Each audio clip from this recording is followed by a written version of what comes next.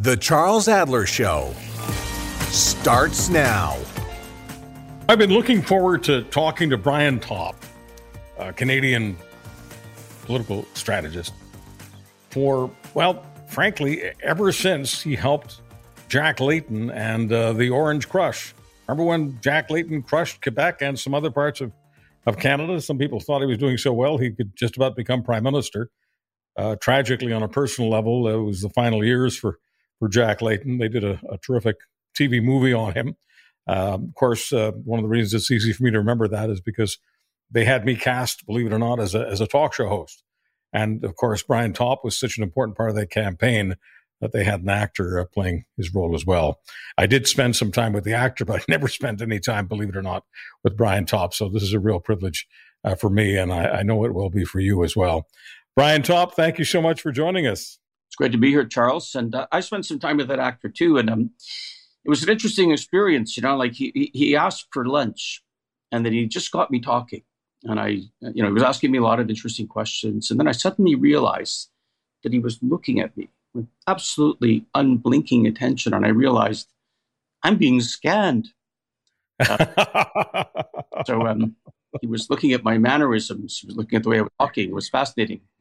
He wanted to impersonate you, and he's an actor. That's what actors do, especially in biopics. Yeah. And I was asked to do deep, penetrating analysis on me, to listen to tapes of me and video of me. I mean, serious.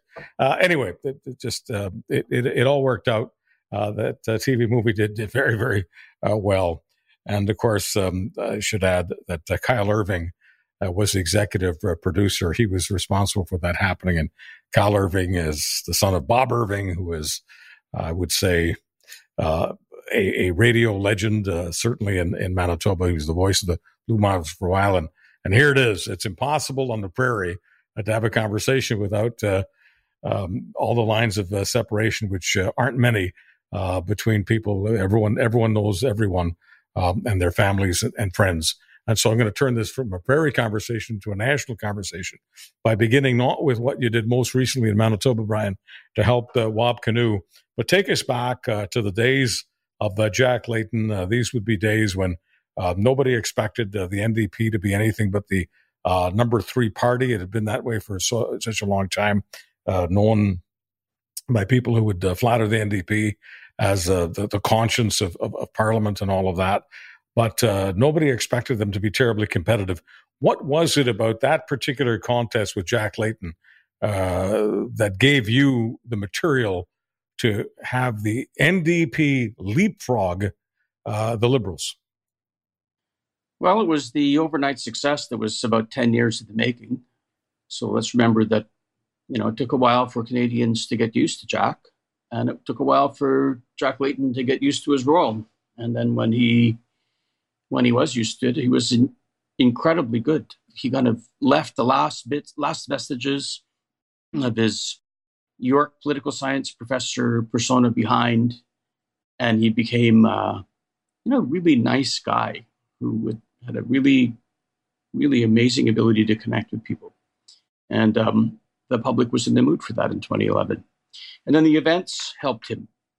He worked hard to try to rid the government, rid Canada of the Harper government. And although he didn't succeed in what he tried to do in Parliament in 2008, the frame that he was using, which was let's work together to get things done, turned out to be a winner. And in particular, it was a winner in Quebec, which is where the center of that breakthrough was from. They had just been represented in Parliament for whatever it had been, 20 years or so, by Bloc Québécois MPs, who were essentially empty chairs. And what Jack Layton was saying to Quebecers was, instead of just sending messages through your vote, what if we teamed up? What if we worked together? We got a few things done. And Quebecers liked that pitch. And that was the nub of the breakthrough. And then building on that, he also got an unprecedented NDP vote in English Canada.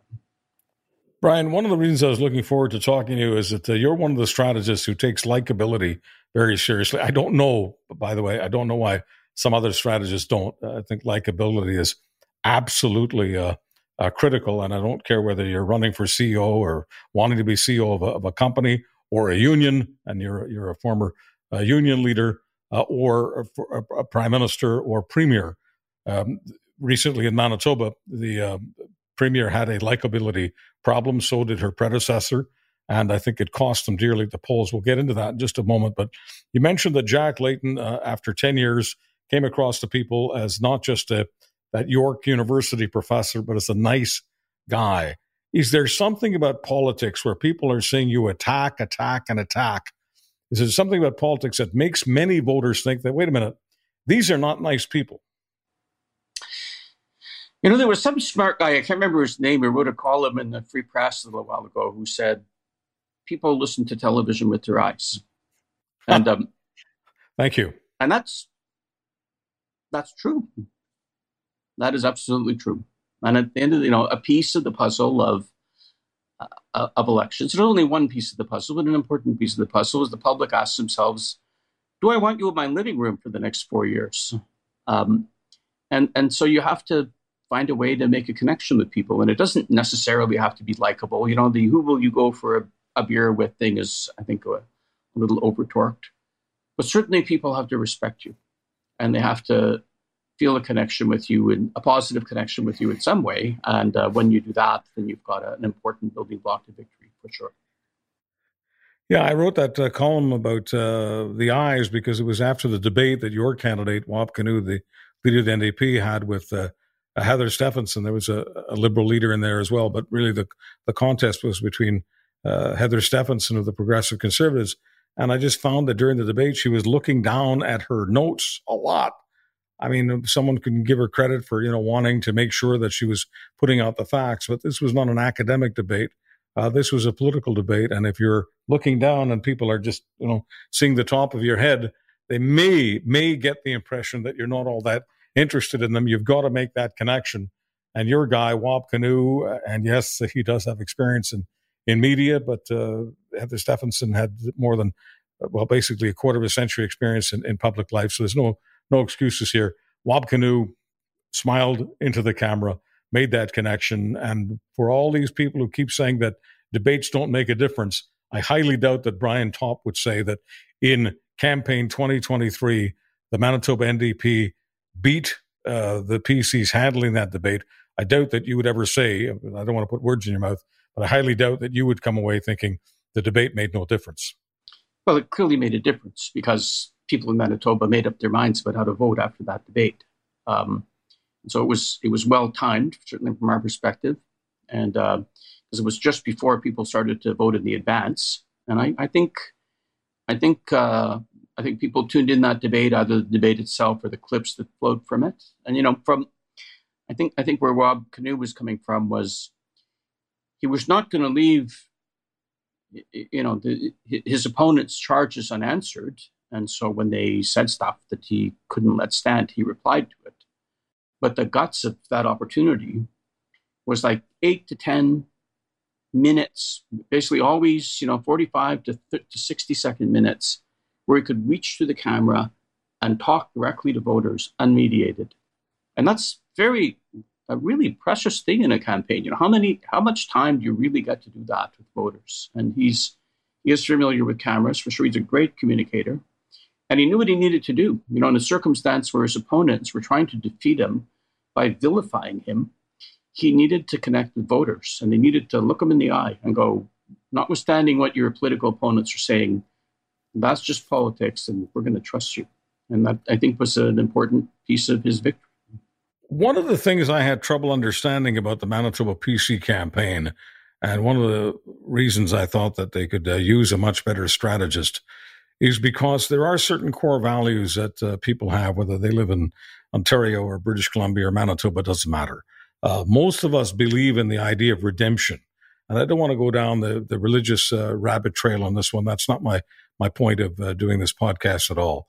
But whether you're religious or secular, you do believe that people can make a comeback. You do have hope. I realize there are some people who are dour and pessimistic for their entire lives, but I'm talking about the mainstream. Mainstream Canadians believe a person can come back. And throwing out constantly the business about what Wap Kinew did or didn't do a long time ago, and yes, he got a police record for that, but throwing that out always indicated to me that they were simply not believing that Manitobans had confidence that people could redeem themselves and make a comeback. And that to me created, in my opinion, Brian Topp, and I'm asking for yours naturally, but I want to set it up with saying that if you disconnect with people's core values by saying, no, some people don't come back, and this person, especially this Indigenous person, can't come back, I think that's a message that whether you're conservative, NDP, liberal, whatever, I think that's a dark message. I think it's a negative message. I just don't think it works, and I don't think it worked for the Manitoba PCs. Just a couple of quick comments on that. Canadians in general and Manitobans are decent people overall. They expect people in public life to behave decently. And the people that they want to trust to run the government, they want to know that they're decent. And, what the PCs were trying to do here was suggest that Bob Canoe was not a decent person and that he can't be trusted. And the people of Manitoba who had come to know him, he had served his apprenticeship in Manitoba politics in the opposition. That's not to be underrated. One of the big secrets about our system of government is that it works quite well. And one of the ways that it works well is that you spend some time in opposition getting to know the government and letting the public get to know you. The public begged to differ after they saw him and listened to him. And they had a number of opportunities in the election to hear him out, and they begged to differ. And the second thing I'll say, and look, I've been in losing campaigns. I'm not joining any dog piles on my colleagues across the way here, but I will disagree with them, as I did on many points in this election campaign. They seem to think that this was all they had. And I beg to differ. I don't think it's all they had. I think they had a much better hand to play than the one they ended up playing. I'll ask you about that in just a moment, but I want to ask you this about Wab Kinew. I did think, and I wrote, that Wab Kinew was taking a gamble. I don't think he would have made that gamble unless he had consulted with you. So I want to get your thinking on this. I thought he was gambling with less than 2 months before the campaign. He did a speech where he spoke, and he did speak very effectively about his past record, his police record, his run-ins with the law that involved assaults. Let's just call it what it is. It involved violence. I thought it was a big gamble on his part to bring that to the campaign. Naturally, he consulted with you. What was your take on Wab Kinew's desire to talk about his personal past so close to Election Day? Well, let me put it this way. I'll give you a quick backstory, and then I'll tell you what I think was on his mind. I worked for a number of years in Saskatchewan. If you look at my thing right here, you see that's a picture of Ray Romano right there, which just happens to be in the frame. I worked in that government. I'm proud to have done so. He was a great boss. Now, when you talk to people, especially in rural Saskatchewan these days, they have been persuaded by 3 rounds of gigantically funded Tory attack ads that you can't trust the NDP with healthcare in Saskatchewan, which is where healthcare, Canadian Medicare, was founded by the NDP. And the reason why that's the case is because the Tories who understand that healthcare is the key brand strength for the Democrats, have spent hundreds of thousands of dollars trying to attack the NDP's record in office on healthcare, and for frankly, what I consider to be misguided reasons, my colleagues in that party in the last 3 campaigns chose not to answer. And I think what we have discovered is that a shot unanswered is a shot accepted. That when claims that are aimed at the guts of your brand are not answered, then the public will believe them. And so, I think what the Tories were going to do in the Manitoba campaign was blindingly obvious in a circumstance where they believed that they couldn't run on their premier and they couldn't run on their record, that they were going to attack Wab Kinew. And they showed their hand in multiple rounds of third party and their own party political stuff in the advance of the election. It was perfectly obvious what they were working on. So I think where Wab Kinew was coming from, let's begin with the scheduling issue. So the first thing that he did about that was that he told us that we were going to start the campaign a month earlier than the Tories were planning to start the campaign. They wanted the campaign to start when they dropped the writ in September, and he decided that whatever they thought, he was going to give himself some more sea room, and he was therefore going to start campaigning the first week of August. So he self-declared a whatever it was, 8 or 9 week campaign instead of a short 4-week campaign. And he decided that he would start by putting out the garbage. He would start by knocking down the blindingly obvious pillars of the Tory campaign designed to disqualify him, since they obviously didn't feel they could run on their record. Now, the first thing that they were doing, and they spent a lot of money trying to get across this idea, was they were suggesting that if you vote for Rob Canoe, he will immediately increase provincial sales taxes. So the first thing that he did in the first week of August was make a statement laying out a fiscal plan and committing that he would not do that.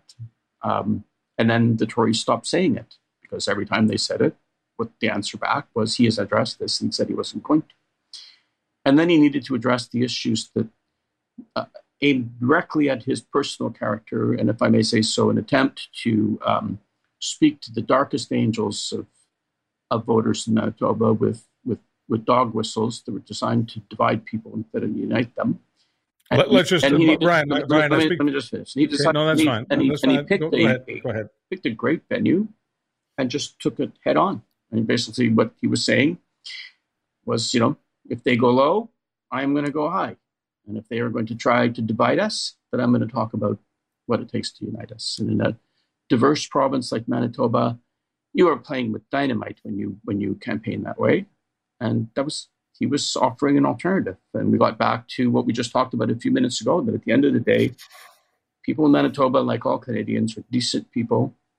And when you say we need government and political leaders who behave decently, that's what they're looking for. I didn't want to interrupt. I just wanted to say to people, because we talk about dog whistles and many people who are not political junkies, it's not a phrase they're familiar with. And I know this is a critical point that you want to make, and it needs to be made. When we talk about dog whistles, we're talking about racial dog whistles. We're talking about dog whistles specifically aimed at people who are thinking that Indigenous people have a proclivity for crime, for violent crime, and that Rob Canoe is an Indigenous person who has a police record. Therefore, what else do we need to know? Why would we elect this violent person, this violent Indigenous person? And so the dog whistle isn't heard by everyone, but it's heard by the dogs. So the dog whistle is aimed at people who do have that kind of bigoted thinking, not want to give an Indigenous person a chance. And if I've misrepresented your position on this, Brian, please stop me. Yeah, well, this is right out of the Republican playbook in the United States. Suddenly every 2 years and every 4 years, there's a panic from Republicans about crime, and everybody knows what they're talking about. What they're saying is that we have to beware of Black people. And, there are this conservative campaign tried to import that playbook and to play that card to divide Manitoba on similar lines. And what was funny about it was, it's an incumbent government talking here. They're saying, we've been in office for more than 7 years. Crime has gone up. And crime is a terrible problem that must be addressed. They were attacking their own record. They were highlighting an issue that's about them. That the crime rate has gone up in Manitoba on their watch. And if they had, I'm sure that they researched this.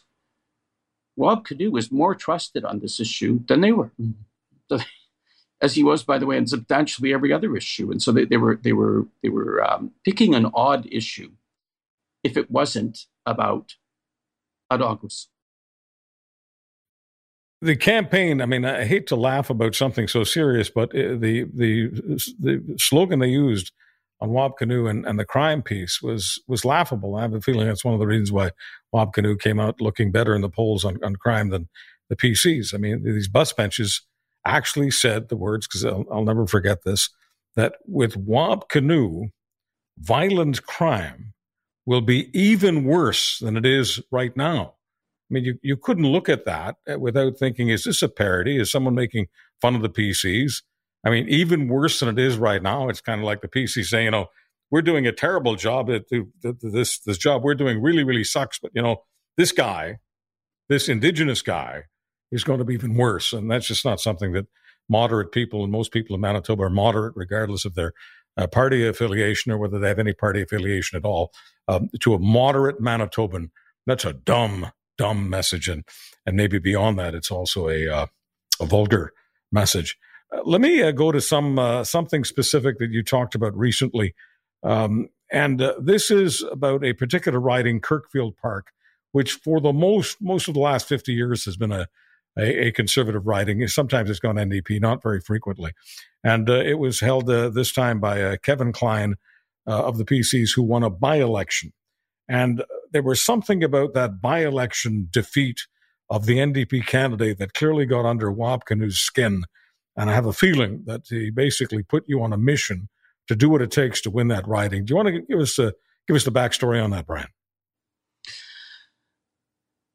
Well, what that highlighted is that we needed to do a better job on advance voting, and that these days there's no such thing as election day. It's election week, and a smart party will work to get your vote in the box as quickly as you can during election week and not just focus on E-Day. And if you look at the results of that by-election, we won the vote until the advance vote was counted, and then we lost it. And the reason why was because our opponents had worked to turn out their vote, and we weren't taking sufficient advantage of this wonderful gift that's been given, by the way, with all party support, and appropriately so, to make it easier to vote. And so we just had an election as Alberta, as you will know. The issues were all down to Calgary. The issues were down to the election turned on let's say 6 seats in Calgary, which were largely won by the UCP by a few hundred votes. And what that spoke to was they were winnable if you had just played your cards just a little bit better. And so, I worked on that Alberta campaign. I came out of there stinging from that and determined to do better, as well as this by-election, which was very much on Wab's mind. And so we geared our ground effort trying to learn these lessons. And the key lesson is that, first of all, these days, you need to identify your vote as early as possible. And very wisely, the Manitoba campaign had nominated most of its candidates well in advance of this election, in a number of cases, more than a year in advance. And doing this means you're losing the hope that you can recruit, quote unquote, star candidates who can't leave their jobs until 2 weeks before the writ period. But I think that's pretty overrated compared to the benefit of nominating your people earlier, which is that they can work for a lot longer. And they can canvass in their seats, and in particular, they can identify their vote. And then, having done that with some pretty ambitious goals, we set some pretty big targets that we aimed to meet, which in good part we did meet. Then we worked hard to turn out our vote in advance of the election, and that was the lesson that we learned from Kirkfield Park. And the consequence is that everywhere where there was a squeaker, for the most part, they went to us instead of the other way, which is what we were aiming for. Now, more with Charles Adler. Brian Topp, who is the person who came up with the idea to get Lloyd Axworthy, who is a Liberal stalwart, has been for years? I'd say he's been the king of the Liberals in Manitoba for decades now. Who came up with the idea that Lloyd Axworthy ought to give a very, very public endorsement to Wab Kinew? Because I think that did make a difference. It hived off a number of Liberal votes, and that helped the NDP go over the top. Was that your idea, Mr. Topp? Well, the relationship and the idea that Mr. Axworthy might do an endorsement like that came from Wab, because they had gotten to know each other when they'd worked together in university, and they had been talking to each other a fair bit. And one of the interesting things about Wab Kinew is that he talks to a lot of people, and so they had a friendship. I think it would be fair to say, certainly a relationship of mutual regard. And so Wab identified this as an opportunity in a circumstance in which, again, if I can say it was blindingly obvious, going into a campaign where the New Democrats and the Tories were pretty close in the polls, that people who vote Liberal federally in Manitoba were going to decide the election. And the opportunity to get an important endorsement like that from Mr. Axworthy could be really significant. Now, in terms of the tactics of it, if I guess I'll boast and say that the idea of buying the wrap on the Free Press was my idea, and the reason why it was my idea was because it had been done to me in a campaign in a different province, and I tucked it away as I didn't know you could buy the front page of the paper, and so I just tucked it away and said, someday I'm going to do this for you, and the opportunity came up in this election, and it was timed for the day that the premier called the election, basically to mess with her, to offer a counter narrative to where the Tories were going to put out their tent, and to appeal to a very important group of voters. When you bought those ads, I was, with some friends. It's not going to surprise you, Mr. Topp, to know that most of my friends happen to vote Conservative, and I have voted Conservative for most of my adult life in Manitoba and elsewhere. And I put it all out in the shop window so people can call me partisan if they like, but I don't think it's partisan, simply to tell the truth and to be as fair as possible with both sides, as I always try to be. And so in this particular case, friends of mine are looking at that front page ad, and everything you bought in the Free Press. Essentially, it was 4 different pages, and one of the pages was filled with a picture of Lloyd Axworthy and his ringing endorsement. Never seen such a character endorsement of a candidate, especially coming from a member of a different party. So I must admit, I can't remember which friend, and I always give people anonymity on these things, but one of my best friends was looking at this and said, I don't know who the son of a bitch is running Wab Kinew's campaign, but he's a genius. That's how that was seen by a particular Manitoba PC voter. That they admired what you did there. Now, there's something else that was going on in that campaign. You sort of alluded to it, but I want to get into it a little bit deeper.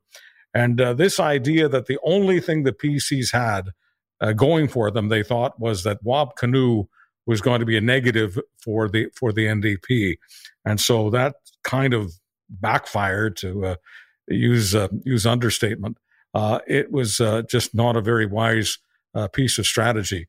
Now, when the campaign manager, I guess I'd say your Manitoba PC counterpart, was asked about all of this, why was the campaign dirty? Why the ads? Why? She said that they had research that about a year ago, the Manitoba PCs were going to absolutely melt down. They would go from 35 seats to only 12, which is more than a 65% dump. And I looked at that comment of hers, which was made to a Free Press reporter, and I said to myself, well, wait a minute, you can't keep anything in this town a secret. If the PCs were going to be down to 12 seats, a number of us would have known about it, because these things do leak. So I didn't know what the haze she was talking about. What did you feel in your political bones, especially knowing what you know about all of the data, not just from the last few weeks, but from the last few years? What was your thought when you saw the campaign manager said that they had research telling them it was going to melt down to just 12 seats? Well, look, I'm going to say again, I'm not going to join the dog pile on my colleague across the way. I've been there. I've managed a campaign where we got our hearts broken by not winning, and I've been yelled at in airports and gone through that whole experience. It's just a ritual in politics, the dog pile on the campaign director.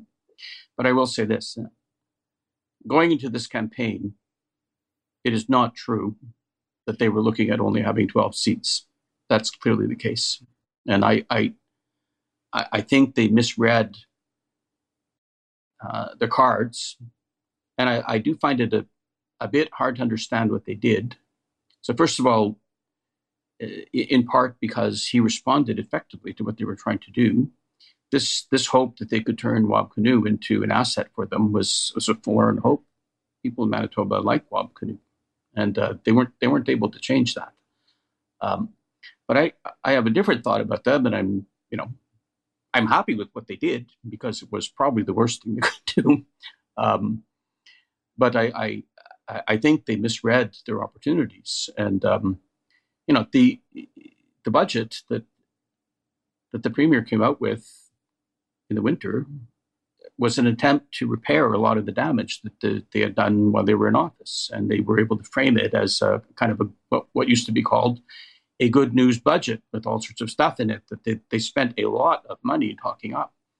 And if you look at the clock spin of this campaign, by the end of July, having spent a lot of public money campaigning on the public dime, they had substantially narrowed the difference with the New Democrats. They still had a big hill to get over because Rob Canoe was much more popular than the premier, and the public was in the mood for change, and also the issues that Rob Canoe was about to campaign on, basically healthcare and cost of living, were top of mind issues, and the government hadn't persuaded the public they were addressing them effectively. But they had certainly narrowed things a lot. And then what they did was, first of all, they went quiet for a month. They just kind of went to sleep all through August while we were going around knocking down their campaign. And then we laid out substantially all of Rob Canoe's healthcare plan, essentially unrebutted. And that was kind of weird. And then when they woke up again and they launched the campaign and they set aside all that work they had done on that budget and all that public money that they had spent talking it up. And instead, what they essentially did was campaign for 4 and a bit weeks on Tory internal fundraising slogans. This stuff that they're running on is how they raise money from their members, by getting them angry, by riling them up, by speaking to their darker angels, by urging them, you have to act now to stop this. That's how they talk in their fundraising, and they seem to port it over into campaigning. And as you have remarked, and I feel like that doesn't resonate with average voters. And there's another conservative party than that. There's a conservative party that's all about human rights. That's Diefenbaker. There is a party that cares about public education. That's Bill Davis. There's a party that thinks about the future and doesn't throw away your natural resources revenues. That's Peter Lougheed. There's a conservative party that I have never supported, that I don't share the goals for, that doesn't appeal to people's darkest angels, but tries to unite them around some kind of a common purpose that is not that destructive, that is not aimed at just getting back into office by dividing people and making them angry. And I think they had an opportunity to run that campaign, and they chose not to do it. I think they made a bad choice. And the saddest moment of it all was looking at that wonderfully graceful, smiling, warm speech that Premier Stephenson gave in her concession speech. That was a very nice speech by somebody who looked like a pretty nice person, and it's a shame that person didn't campaign for office, because if she had, she might have done a lot better.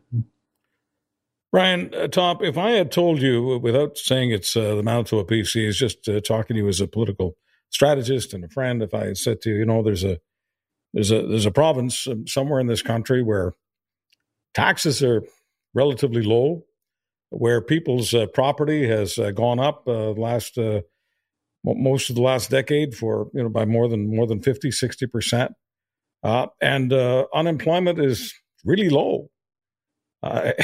So if I had told you that, would you have said, well, in that case, the incumbent must really be in danger? They could melt down, or might you say, well, if those things are true, Chuck, the incumbent's got a good shot? What would you have said? I would have said that depends.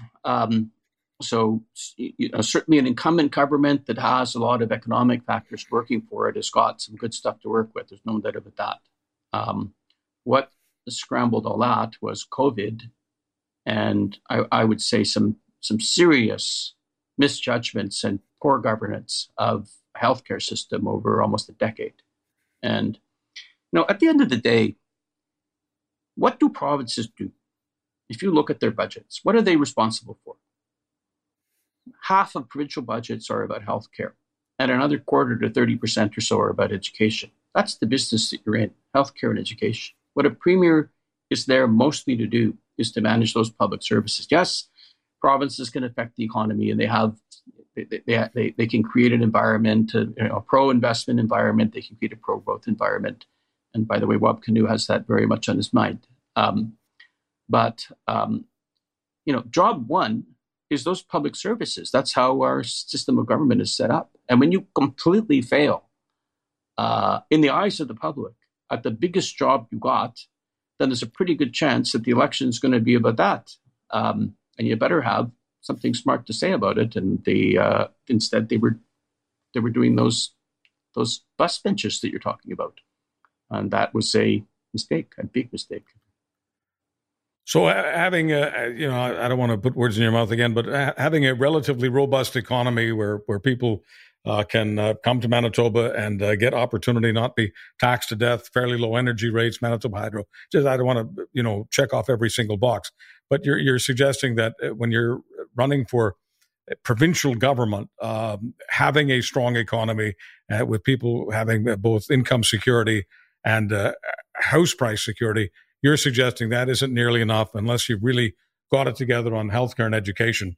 The opponent has a good chance of beating you. Well, I wouldn't quite put it that way. But don't get me wrong. That's pretty important stuff that you're talking about there. What people's pocketbooks and the economy. No doubt about it. One way in which Manitoba is a little different than a number of other jurisdictions is that it has seen NDP government, as Saskatchewan has. It's a little hard for the Tories to argue, if we have an NDP government in office, all is lost. Everything will be destroyed. All the employers are going to run away. Public thinks NDP, they think Gary Doer. And they know that didn't happen under his government. He was a cautious, pragmatic, prairie New Democrat, very much in the style of Ray Romano and the Saskatchewan government of the same era. And so the kind of visceral worry that Tories try to generate about the economy when they're up against Democrats in Western Canada probably works least well in Manitoba, because people know perfectly well that New Democrats can be trusted to manage the economy. And so as long as you don't make a big mistake, what New Democrats need to do on this issue is fight it to even. They need to get to the Tories and the New Democrats can both be trusted to manage the economy. And then in a circumstance where you have that bad a record on healthcare, then you go right at it, because it is that's what the public is concerned about, and that's the job one that the province needs to focus on, and that's what they want. That's what they want to see that they're not getting from the current government, and that is how this played out.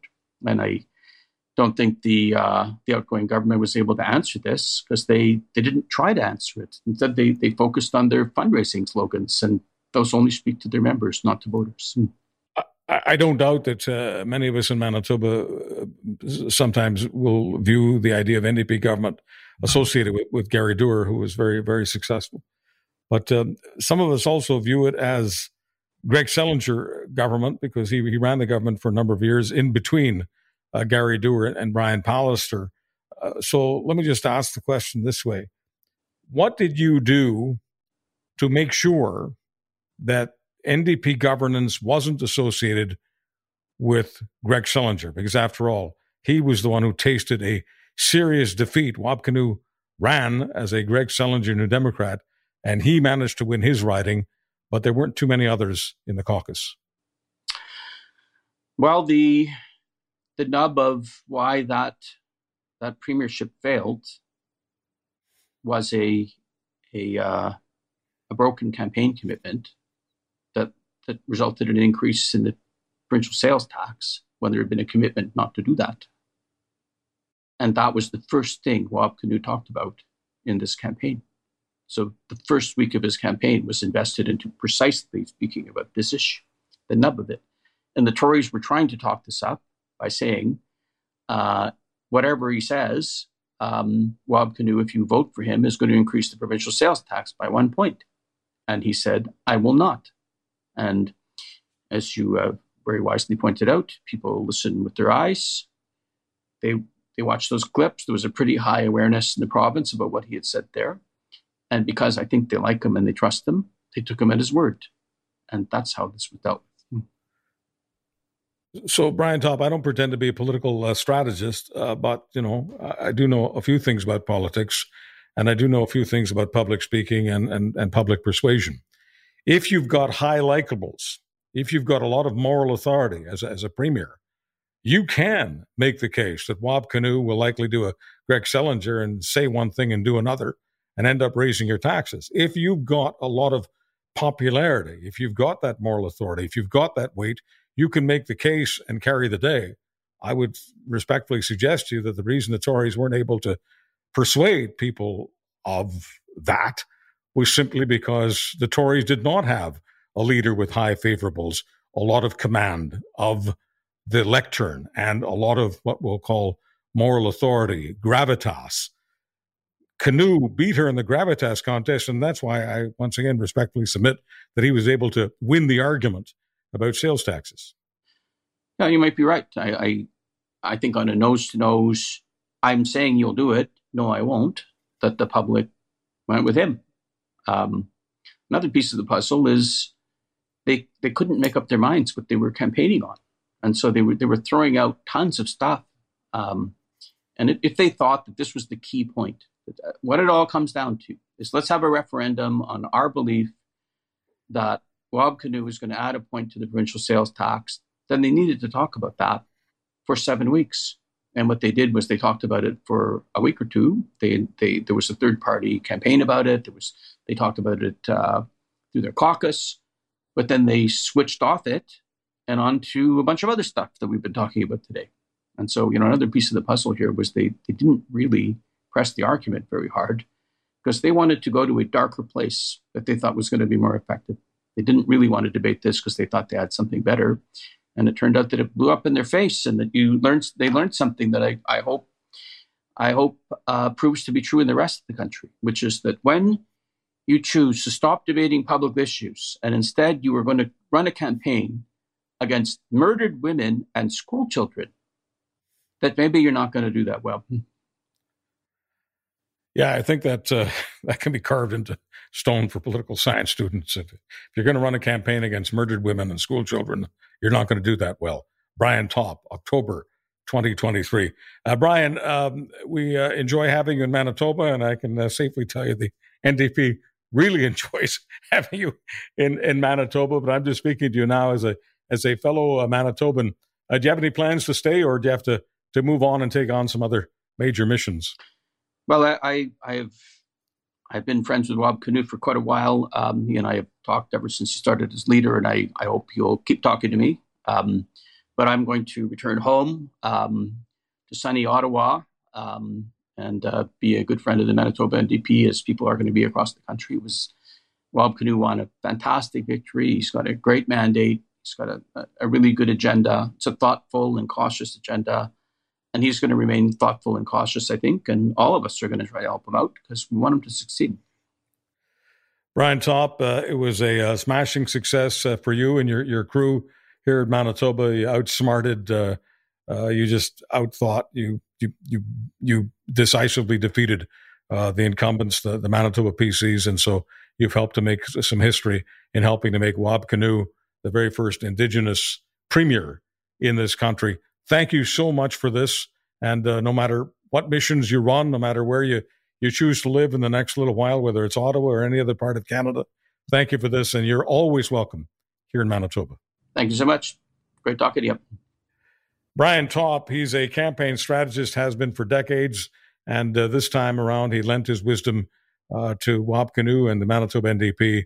And as I said a few moments ago, he won decisively. I always win when you join us, whether it's on video or audio, regardless of which podcast platform you're using. Thank you so much, and thank you for spreading the word to your friends and neighbors and everyone else who cares about podcasting. I'm Charles Adler. Catch Charles Adler Mondays on Real Talk with Ryan Jesperson, twice a week in the Winnipeg Free Press, and every day at criermedia.co.